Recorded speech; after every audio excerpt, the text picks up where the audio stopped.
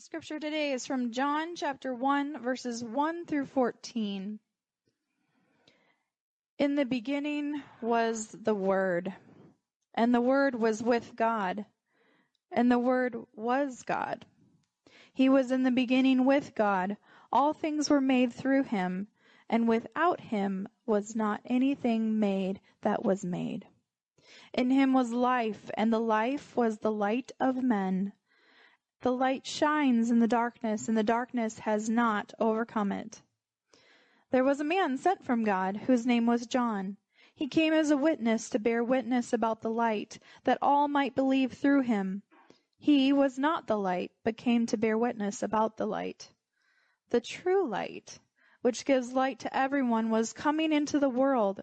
He was in the world, and the world was made through him. Yet the world did not know him. He came to his own, and his own people did not receive him. But to all who did receive him, who believed in his name, he gave the right to become children of God, who were born not of blood, nor the will of the flesh, nor the will of man, but of God.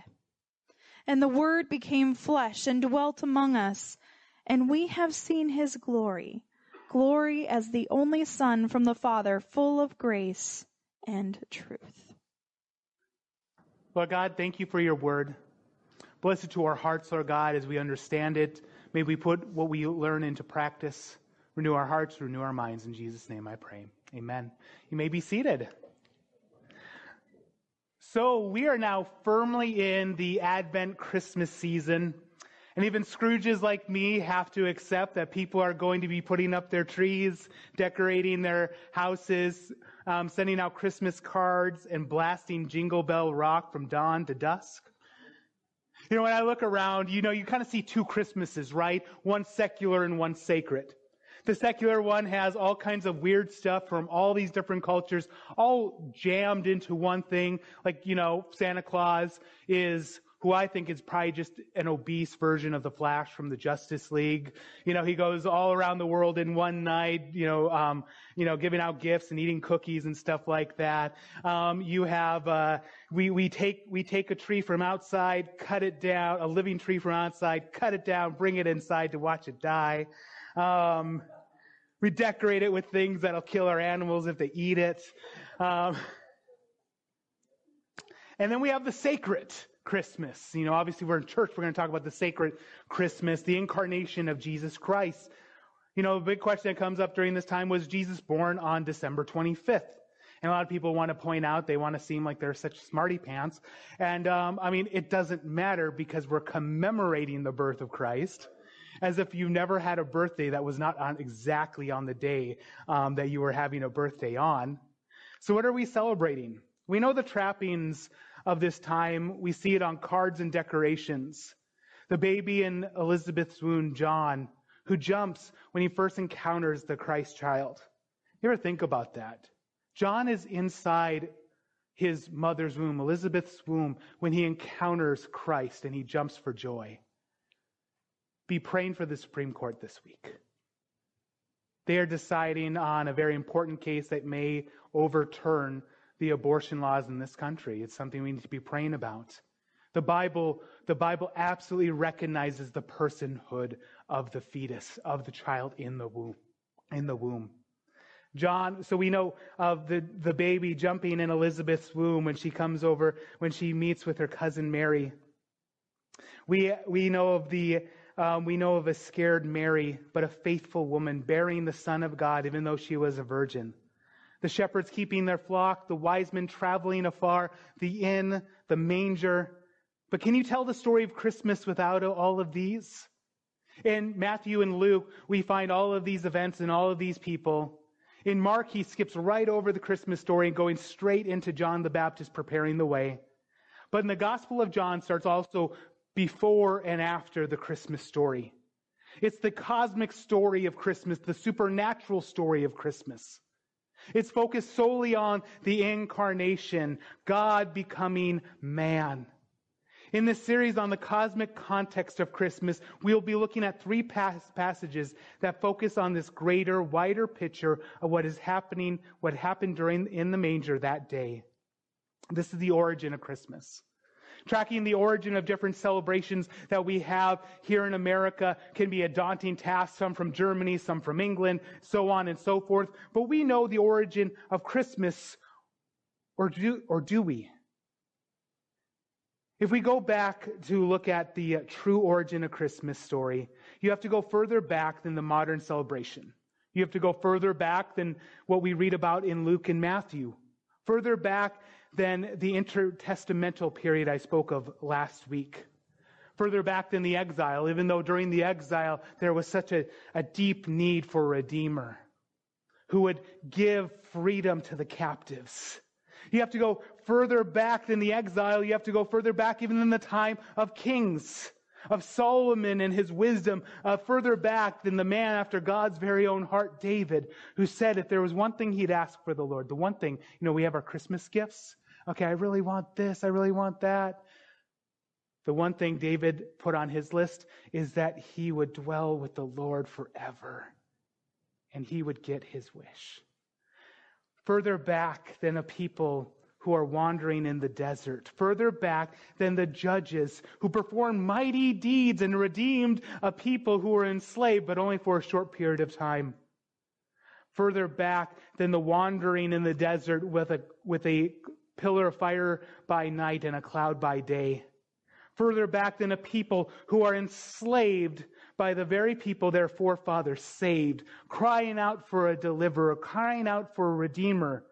Further back than a family whose father was told to lead comfort and familiarity because there was a city whose author and founder was the Lord. Further back than a worldwide flood. Further back than a tower. Further back than a man named Job in the land of Oz, who experienced such suffering, but he said, my Redeemer lives. Further back than when our first father and first mother ate from the tree of the knowledge of good and evil, and God told the serpent who deceived the woman that there would be a seed of the woman, and he would grow, and the serpent would strike his heel, but the man would crush his head. Further back now, all the way to the beginning and even before the beginning, to Genesis 1:1. In the beginning, God. And that is where John's gospel starts. All the way in the beginning, there is two creation accounts in the scriptures. One, Genesis 1:1. The second one, John 1:1. In John's gospel, he gets to the very origin of the incarnate Christ. You cannot explain the Christmas story without John 1:1. If all you talk is about a baby, a manger, wise men, shepherd, you've missed it, because the point of Christmas is in verse 14, which I'll get to at the very end of my sermon. The Word became flesh. It's summarizing Isaiah saying that the prophecy of the Christ, that he'll be called Emmanuel, God with us. The Gospel of John is different from Matthew and Luke. Matthew and Luke follow a very chronological narrative story, while John is like, let me just start off by telling you what this is about. It's kind of the difference between reading J.R.R. Tolkien and C.S. Lewis. J.R.R. Tolkien has this big epic of wars and orgs and Sauron and Dark Lords and all of that. There's some symbolism in there that he's all coy about. And then you get to C.S. Lewis and he's like, see this lion? It's Jesus Christ. John, he starts off his gospel, his account of the life, death, and resurrection of Jesus Christ by saying, in the beginning was the Word. In Shakespeare's Macbeth, there's this line, life is a tale told by an idiot, full of sound and fury, signifying nothing. The incarnation, especially John's use of the Greek word logos, which is translated as word, stands in sharp contrast to Macbeth. God doesn't start everything and say, see you later. Instead, the Word of God, the logic of God, dwells with us. The Word has been made flesh and dwells with us. All of the Scripture, all of life can be summarized in Isaiah's prophecy of the Christ. He shall be called Emmanuel, God with us. You can't explain the Christmas story adequately without John chapter 1. Christmas isn't just about a baby born to a virgin, though that is essential, and don't let anybody tell you differently. In fact, there was a very famous preacher who said if we lost a virgin birth, we wouldn't lose much. We lose everything. All of Scripture is God-breathed. If you can't trust one part of it, you can't trust any of it. If you can't trust John 1:1, you can't trust John 3:16. If you can't trust that there's a virgin birth, you can't trust the others. It isn't just about a shepherd and wise men. It isn't just about a star in the east and a manger in Bethlehem. It's much bigger and wider. It's much more cosmic, much more supernatural than all of these things. And in John chapter 1, in this very first chapter, we see what Jesus is. He's more than a good man with good advice. He was actually never a victim. He was never just somebody done in by a bad circumstance. No, he is the Word, he is light, and he is life. And that's what I want to talk to you today in our scripture today. That Jesus Christ is the Word, the life, and the light. Once again, we are kind of pulling out past Bethlehem to the very cosmic story of Christmas. Verses 1 through 4 starts with, in the beginning. John starts off his account with the life, death, and resurrection of Christ, the way the writer of Genesis starts off his account, in the beginning.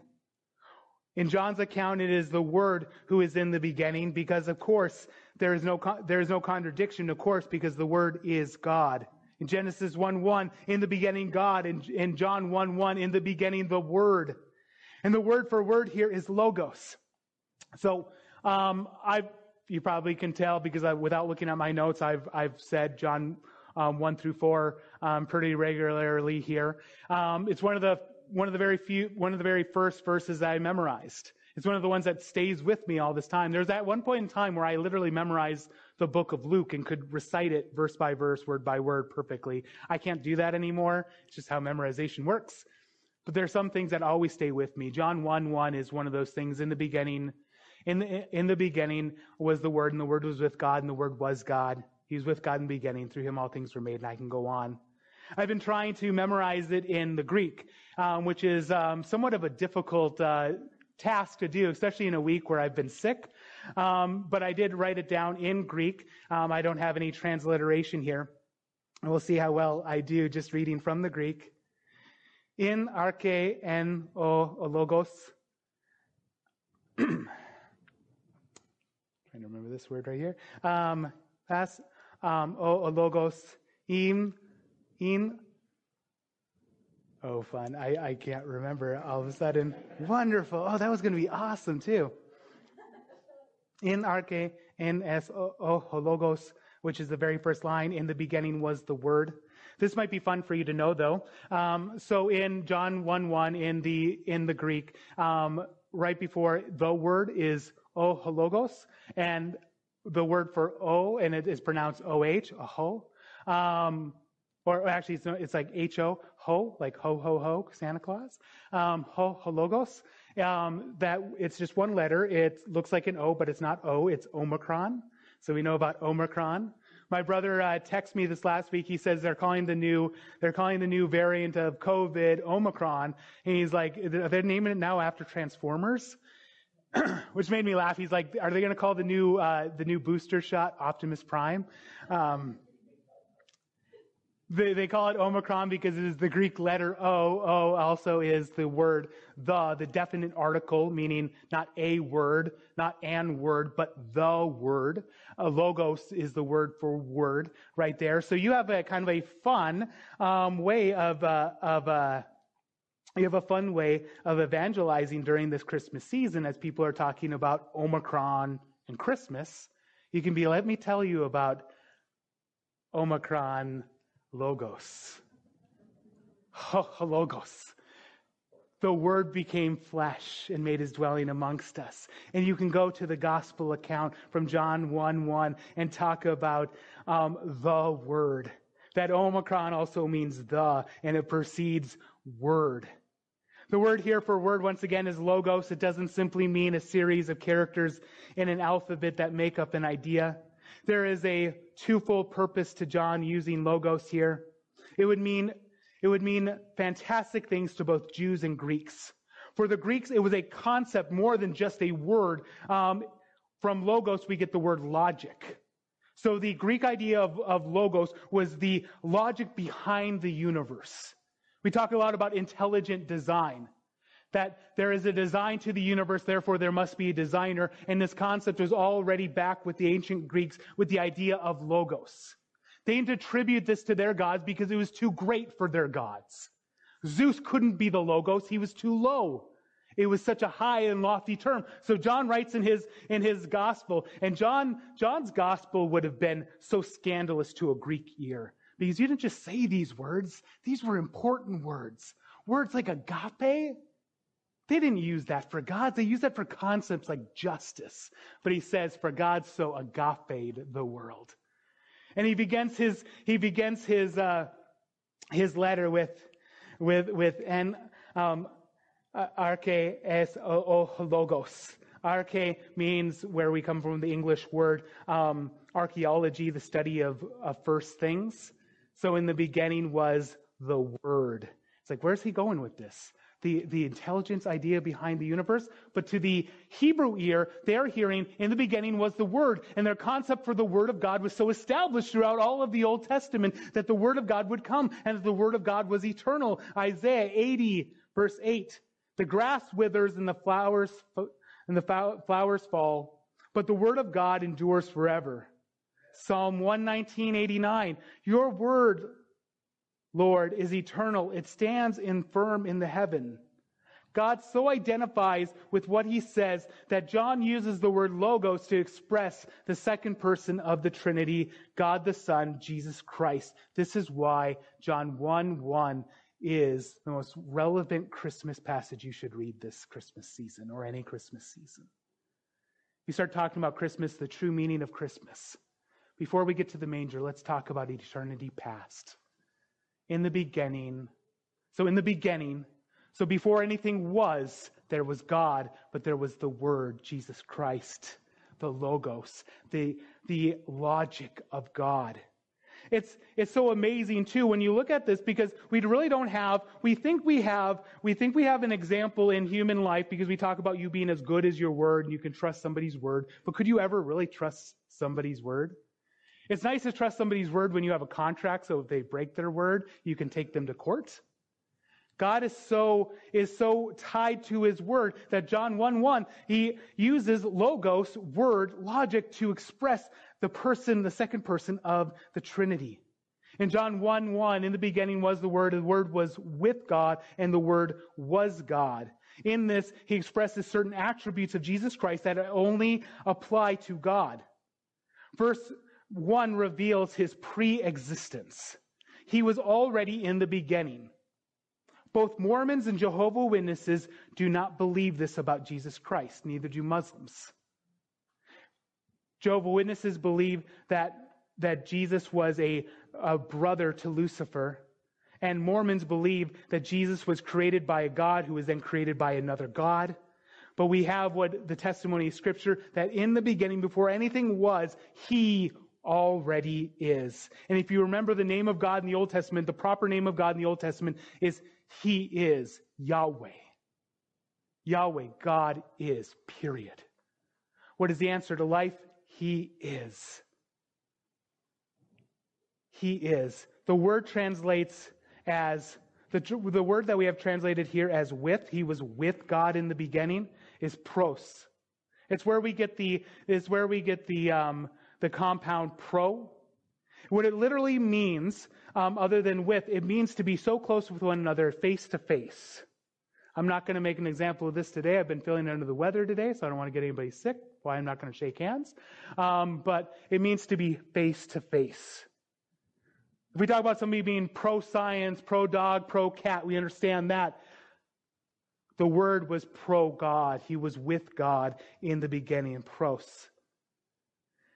Jesus said in his high priestly prayer, "And now, Father, glorify me in your own presence with the glory that I had, pros you, with you before the world existed." He is coexistent with God. The Word was God. The Trinity can be a difficult thing to understand, but John gives us this essential truth. Jesus is God. The Word was God in the beginning. He is also separate from God the Father, separate in person, not in essence. They are same essence. They are God. Jesus isn't part of God. He is God. God the Father isn't part of God. He is God. God the Holy Spirit isn't part of God. He is God. And the Father is not the Son is not the Father, and neither are the Holy Spirit. It is quite the mystery. There's a saint of old who was trying to figure this out, thought how he could explain this just perfectly, and he fell asleep, and God gave him this vision of this ocean. And this little boy had this little strainer, and he was going to the ocean. He'd pick up a thing of water, and then he'd run to this hole he made into the sand, trying to pour the water into the hole. And obviously nothing was getting in there. So this man, he asked the boy, he's like, "What are you doing?" And he tells him, "I'm going to empty the ocean into this hole before you're going to understand God fully." So it's a bit difficult to understand, but we see essential truths here that cannot be violated because we're talking about the essence of who God is and who Christ is. I'll talk about this more next week, but there's a very popular idea that's actually heresy, and it affects the very personhood of Jesus Christ. But there's never a point in Christ's life where he is less than 100% God. He is fully God, fully man. He is coexistent. The Word was God. The Trinity became difficult to understand, but John gives us this essential truth. Jesus is God. The Word was God in the beginning. Also is self-existence. The Word also exists independently from God the Father. He was not granted life, but in him was life. And this is different from everything else, right? Everything was granted life to it. That God breathed on Adam and he became a living soul. He made the creatures that crawl upon the land, the creatures that fly in the skies. But Christ in him was already life. He is self-existence. This means the Father is not the Son is not the Father, but both are persons of the Godhead. Through Christ, all things have been made. He is self-existing. What existed before Christ? Nothing. Here, before Christ, no such thing. Nothing has existed without him, and for his sake, all things are created. So how does this then inform the way we live? I've given you so much theology and everything, not just to bless you and encourage you today, but how does this affect how we live? That Jesus Christ is the logic and word of God. I would say it affects us in every way. Every year, we are bombarded with truth claims, people who try to be, things that try to be logos adjacent. But Christ is not a word, which would be an indefinite article. He is Omicron logos. He is ho-logos. He is the word. So what can the stars tell you about who you are? Nothing. Christ can tell you about who you are. What can a personality test tell you about who you are? Nothing. Christ can tell you about who you are.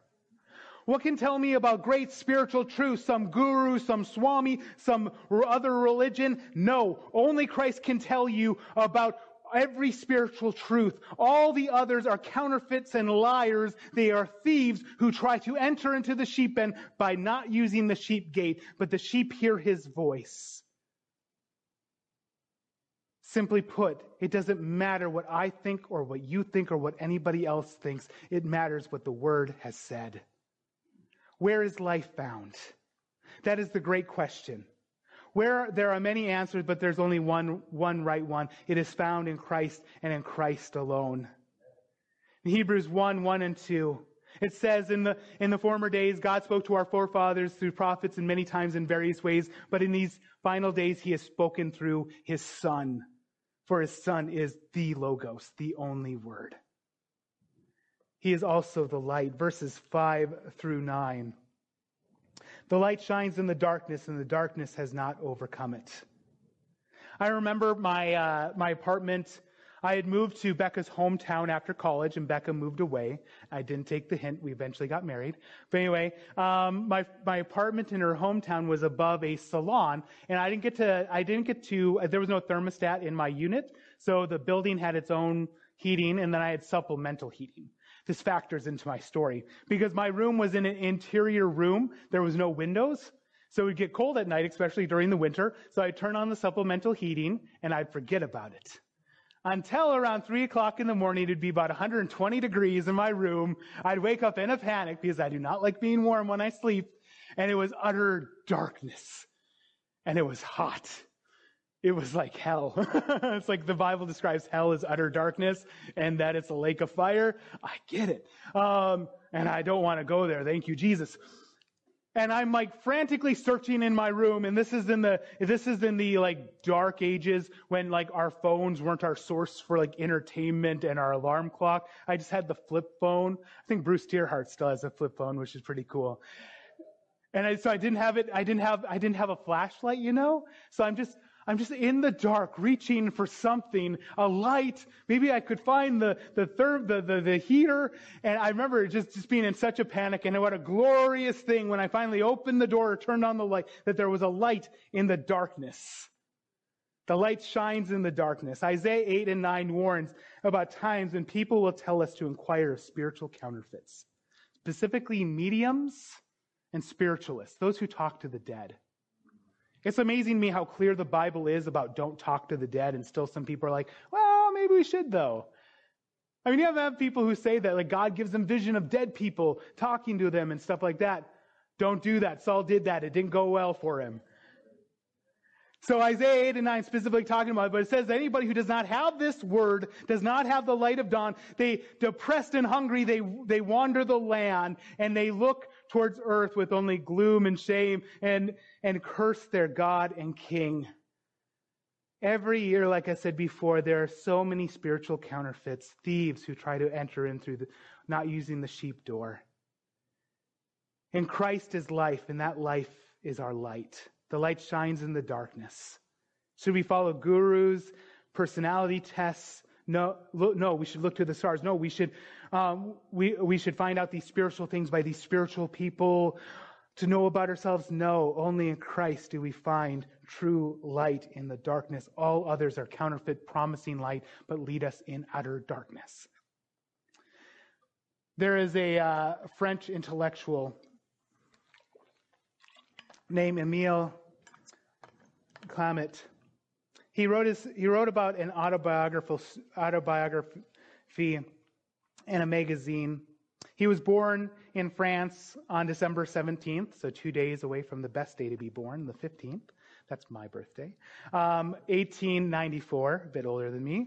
He served in the French armed forces in World War I and distinguished himself with many degrees from universities of Montpellier and Strasbourg.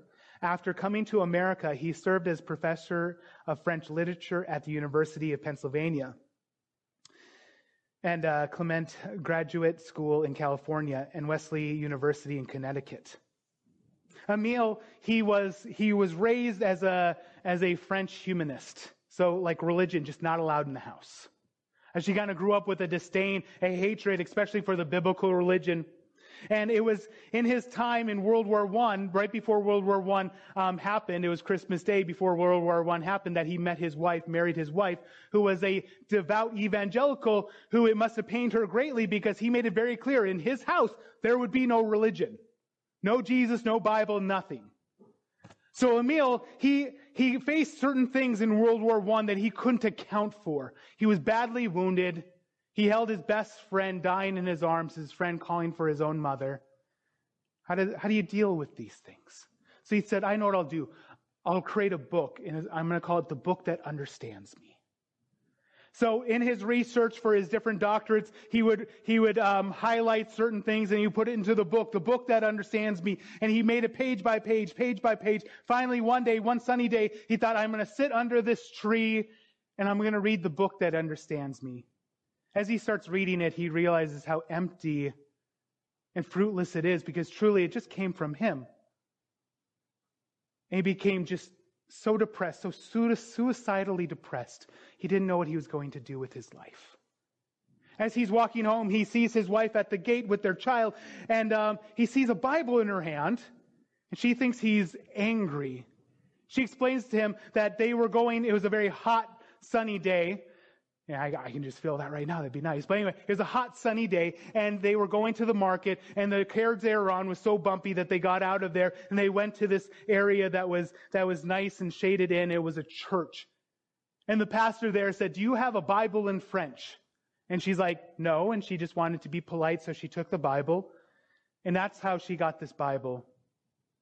Let me read to you what Emile wrote in that magazine article. "I literally grabbed the book and rushed to my study with it. I opened it and chanced upon the Beatitudes from Matthew chapter 6. I read and read. I could not find words to express my awe and wonder. And suddenly the realization dawned upon me, this is the book that would understand me. I needed it so much, yet unaware I had attempted to write my own in vain. I continued to read deeply into the night, mostly from the Gospels. A decisive insight flashed through my whole being the following morning as I probed the opening chapters of the Gospel according to John. The very clue to the secret of human life was disclosed right here. Not stated in foreboding language of philosophy, but in the common everyday language of human circumstances. For the light shines in the darkness, and the darkness has not overcome it." Last week I talked about the menorah of Hanukkah. I think Hanukkah is finished tomorrow. The great miracle of Hanukkah, why Jews still celebrate Hanukkah to this day, is because after a great battle, after they had won their freedom, there was only one jar not desiccated. It was only enough for one day, but that one jar lasted 8 days. That's the great miracle. And so, today people will want to say happy holidays because you don't want to offend people who celebrate other holidays. Why? Tell me about the menorah. Tell me about the miracle of the lights, because I am desperate to tell you about a light that shines in the darkness, and the darkness has not overcome it. Not for 8 days, not for 2,000 years, but all of human history, because He is the Lamb who was slain before the foundations of the world. He is the great light.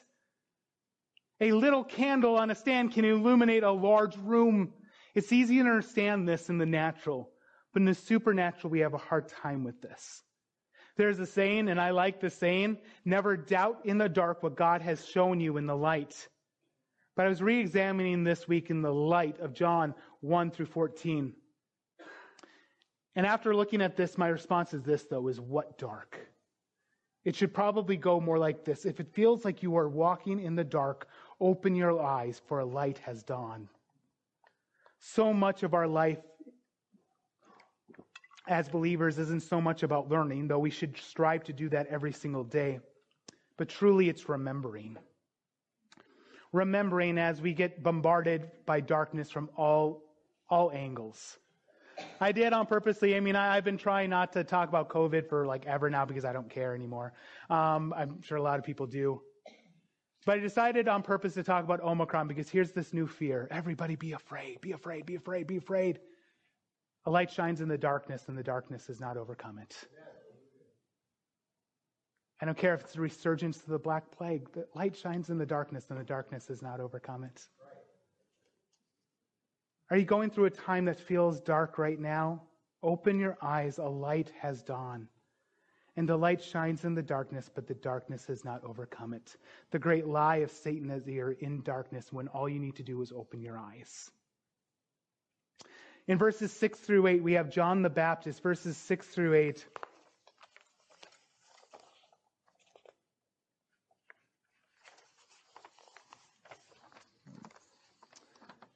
There was a man sent from God whose name was John. He came as a witness to bear witness about the light, that all might believe through him. He was not the light, but came to bear witness about the light. Verses 6 through 8 mentions the life and ministry of John, Jesus' cousin John the Baptist. I've spoken at length about him in the past, so I will not retread all of that. I just want to point out one thing, is that Jesus said that John went out in the spirit and power of Elijah.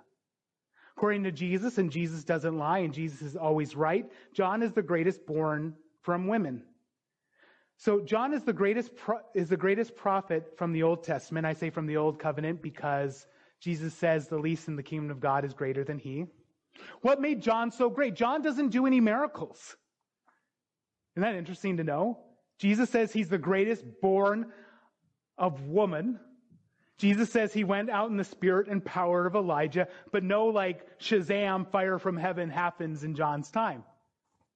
It's because what makes a prophet great is not miracles, it's what they prophesy about. What makes a prophet great is not miracles, it's what they prophesy about. God will work miracles even through unbelievers, but it's what they prophesy about that's important. What makes John so great is that he prophesied, he made way for the greatest thing in all of the cosmos and beyond the cosmos, Jesus Christ. The performing of miracles is not what makes a prophet great, it's what they prophesy about. The rise and fall of empires is amazing, but nothing compared to John's task. Fire from heaven is outstanding, but pale in comparison to John's mission. John testified to the light. Those of you who went through my Revelation class probably know where I'm going from here. There's this part, John the Beloved, the one who wrote the gospel. He has his revelation in the book of Revelation. And there's twice actually, but one of these times he bows down to the angel and the angel tells him to get up. The angel is abhorred to the idea that somebody would worship him. That's one of the reasons why we know Jesus is God. Jesus accepted worship. And he tells him that the spirit of prophecy is the testimony of Jesus. There's so many prophecies going around. I just read one on Instagram today. Here, you want to know how to test prophecies? Are they the testimony of Jesus Christ? Do they make me love Jesus more, or do they fill me with fear, anxiety, and worry? It's not the spirit of prophecy that they are speaking from then. For the spirit of prophecy is the testimony of Jesus Christ. It's how in Hebrews 1:1 it can say, in the former days God spoke to the prophets in many times in various ways, but in these final days God has spoken through his Son. All of it should accumulate into praise and glory and affection to Jesus Christ. Finally, in verses 9 through 14, he is the life. 4 words. I had a professor in college who was known for this saying. He says that there be 2 words that change your life, and this is absolutely true, which is God and try. Here are 4 words that not only will change your life, change the world, the cosmos. Angels long to look into this very thing. It's the 4 words at the very beginning of verse 14. The Word became flesh. We'll be singing at the end of this today the song, Hark the Herald. Includes this line, veiled in flesh the Godhead sees, hailed incarnate deity. Pleased as man with man to dwell, Jesus our Emmanuel. You know, one of the great things about Christmas, and people shouldn't knock it, is Christmas carols. Because Christmas carols include enough theology to get somebody saved. Many of the songs we sing today don't. You kind of have to be in the club to understand them even. You look at, if you just read the lyrics to a lot of these carols, there's enough there to get somebody saved. 4 words that will change everything is the Word became flesh. But before I get there, let's go back to verse 10. Verse 10, he was in the world, and the world was made through him, yet the world did not know him. Christ lived in the world. He made the world, but the world did not know him. We often talk about the word Christian means Christ-like. 2 of the 3 apply to us. The one that doesn't apply to us is that we did not make the world, but we are in the world, but the world should not know us. There's a problem when people who pretend to be great men of God are admired by this world, because Jesus said this world would hate you. Does the world know you? Here's a better question, does the world own you? If the world doesn't own you, it will hate you. It couldn't own Christ. He was the creator. And what do we see at the cross? We see representations of all humanity crucifying the Lord of life. Let me explain what I mean by that. So the Jews, their chief priest was there at the cross, condemning Christ. The chief priest is a representation of the Jewish people. He would put his hands upon the sheep to transfer the guilt of the Jewish people to the sheep, and then the sheep would be sacrificed. And there he's at the crucifixion. He didn't put his hands on Christ. He actually had somebody else put his hands on Christ, but that's another story. And he is approving to the crucifixion. Pilate, the governor of Judea, by the power of Herod. Herod was called, he had a couple names, a couple titles. One was the Great, and that was to play upon the Hellenistic Jews' admiration of Alexander the Great. The second one was King of the Jews. When Pilate puts the notice above Christ's head, King of the Jews, it was kind of a little bit of his protest, not only to the Jewish leaders who he felt, pressured him into it. He owns it, by the way. But also as kind of a slight towards Herod the Great as well, who called himself King of the Jews. So what you have at the cross, not only the Jewish people, when you read the scriptures, you have two types of people. You have the Jews and everybody else, the Gentiles. You have the representation of the Gentile nations in Pilate as well. So at the cross, you have all of humanity. We'll ask the question in Easter, who killed Jesus? People will say the Jews killed Jesus. No, they didn't. Actually, nobody killed Jesus. He gave his life. Amen. And at the cross, what you have is the representation of all of humanity giving their approval to the crucifixion. It's a wicked inverse of God's commission to Israel to be a light to the nations. They and the nations tried to snuff out the light, but the darkness cannot overcome the light. He came to his own, and his own did not receive him. Let's talk about the greatest gift of Christmas. The greatest gift we can receive is in verse 12. But to all who did receive him, who believed in his name, he gave the right to become children of God. Eternal life is not the greatest gift. It is just the cherry on top of the sundae. All of the blessings in Christ, healing, the voice of God, all the things we talked about being thankful for, they are not the greatest gift. They are part of the greatest gift. The greatest gift is that I get Jesus, and Jesus is enough. It's Emmanuel, God with us. And the saying may be trite, but it is absolutely true. The greatest gift was not given under a tree, it was put on a tree. In verse 12 includes something that goes very much against what we will hear in pop culture all the time. Maybe you hear this quite often. We're all children of God. Oh, we're all children of God. It's not true. Thank you, Lindsay. Absolutely it's not true. What do we have here? But to all who did receive him, who believed in his name, he gave the right to become children of God. You know, that's an interesting thing. So in John chapter 8, I'm doing this just from memory, and you can correct me if I'm wrong here.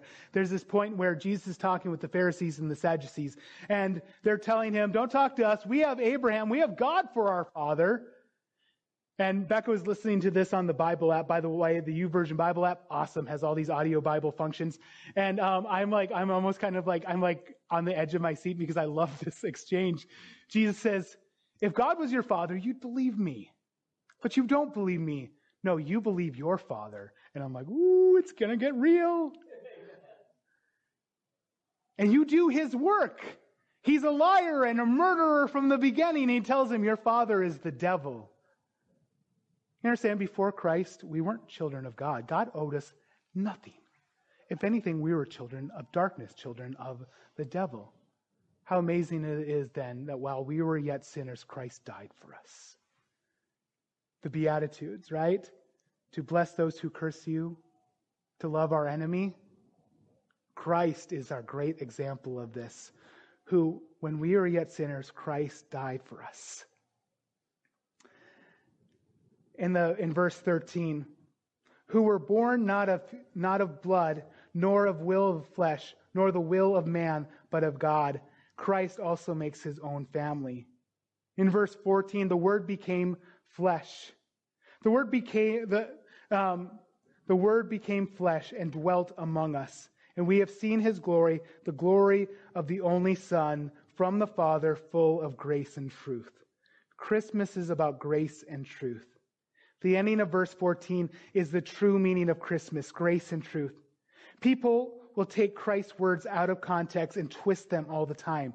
For instance, how about love your neighbor as yourself? I've been seeing this lately totally twisted to say, agree with me or you're going against Christ. Agree with my political opinion or you're going against Jesus.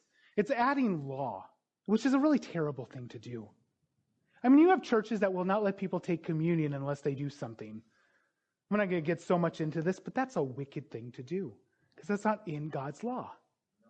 And we should not add on to God's law our own thoughts and ideas. Christmas is about grace and truth, understanding the word in its own context as God has spoken through the prophets, through the apostles, and through the writers of the scriptures. You do not love your neighbor by lying to them. Can I say that again? You do not love your neighbor by lying to them. Now, there is a point in your own heart that if you are telling the truth with an impure heart, out of a haughty attitude, that's on you. But you do not love your neighbor, though, by lying to them. Many people will take Christ's words out of context, that when you tell the truth and it hurts somebody's feelings, that you're not being loving. No, it's not loving to lie to somebody. It's not loving that when somebody is deciding to commit adultery, to be like, oh, that's fine. Keep going the way you're going because it makes you happy. Can I get real for a second too? Is that it's not loving to just wink and nod at things like the Enneagram, astrology. I mean, I could go on and on, mediums and spirituals. It's not loving. We also have to do, though, with grace in a way that does not put ourselves above them, to realize that by God's grace, but without God's grace, we would be there too. We are all in constant need of God's grace, not just at the start, but at all times. Worship team, you can come up at this point.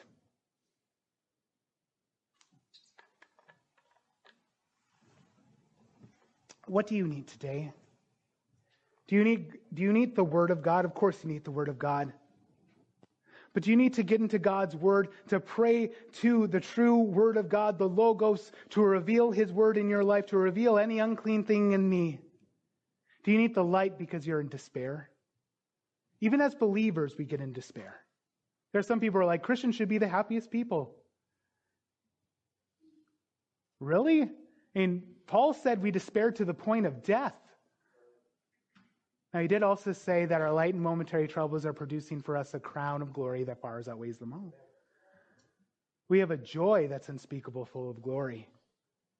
But there's times in our life where we do get down, where we need to remember to open up our eyes to realize that He is the light, and that the source of life is in Him as well. So many times we're like, there's not enough hours in the day. You know what I'm talking about? It's Christmas season. Of course you do. There's just not enough hours in the day. And we can go through a time of prolonged melancholy. What we really need to do is we need to go to the source of life, because we are all given as many hours as everybody else. What we really need to do is ask God, I need more life in my day. I need the sustainer, the giver of the abundant life, to increase my life in this day. For He's the giver of all good gifts. As we approach Christmas season here, as we were in Christmas season, in this Advent season, we are reminded that He is the Word, the Logos, the logic of God, the light, the life. And that He has called us to His great banqueting table to enjoy all of the gifts, the chief of which is life with Him.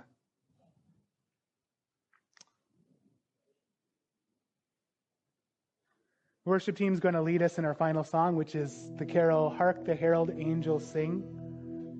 As you guys are playing right here, there's this book called The Feast of Babette, or Babette's Feast. And this is going to be a really fun retelling because I've never read the book. There's a movie based on the book that I've never watched. But there is a book called What's So Amazing About Grace by Philip Yancey. And I'm going to give you his summary of it that I thought was just so powerful about God's grace. Especially in the time of Christmas, and especially in the time of remembering the Word, the life, and the light. In the story of Babette's Feast, there is this town in Scandinavia that was set up by separatists from the Lutheran faith who really believed that you couldn't do anything to please the flesh. So that what they would do is they would boil bread as kind of a gruel. You can imagine how gross that is. Or they would eat cod, which is completely flavorless. And the founder of this church led his family. He had 2 daughters who were beautiful, but because no man was good enough for them, became older spinsters, rejecting every suitor that would come to them. And after he died, they took over the church. And during this time, they were sent a woman who only spoke French. They were Scandinavian, so they couldn't understand her. And just a note from one of the suitors of one of the women who said, her name is Babette. She can cook really well. She's in danger in France, because it was the French Revolution. So they set her to work, making the boiled bread, which she was really grossed out by, but she had a good attitude. Made the boiled bread, made the boiled cod. And after several years, the letter comes telling everybody that she won the French lottery and that she had 10,000 francs so she can finally go home. She implores with the women. She's like, before I go, I've never asked anything. Can I make you a proper meal? The ladies, they agree to it, but they tell the whole congregation, don't say a word of thanks to her. Don't show that you are appreciating the food. Don't make any yummy sounds. For a solid week, she has all this stuff imported in, tortoises, all kinds of different delicacies, all from all over Europe, imported in. Finally, it's time for the feast. There's 14 people there, including the suitor from the one gal. They're eating course after course, best food anybody's ever had. And the one suitor, who's a general in the local army, he says, I cannot believe how good this is. This is like this French cafe, which is known to be the best in the world. It's actually better than this. He stands up and he quotes from the book of Psalms that mercy and grace have kissed. Amazing thing starts happening during the feast. These people, this church is basically dead. This was a reunion, 100-year reunion of the man who had started it. And they all had different issues with each other. We know this happens in church all the time, right? Gossip, backbiting. You have people who ask for pardon from each other, forgiveness, without having to be prompted. As they're enjoying this food, they can't help but to express the joy that's in their heart. And they then gather around the fountain like they used to, that they hadn't done for 20 years, and singing the songs of the hymns that they had learned long ago. And afterwards, they go into the kitchen. Babette is cleaning things up, and they ask her, they tell her, we're so sorry. We didn't know what this is about. We thank you so much for the food. This was so amazing. And Babette kind of looks dejected. And they're like, aren't you excited you're going to be going back home? She's like, no, I'm not going back home. They're like, what about the 10,000 francs? She tells them that I spent it all on the meal. I am the head chef of the French restaurant that the general was speaking about. Don't feel bad. This is how much a sitting for 14 people in that restaurant would cost. And Philip Yancey observes that Babette's feast opened up the door where grace walked through. During this Christmas season, may the door of our hearts open, that grace may come in, and that the word and light and life may shine. Would you please join us in singing?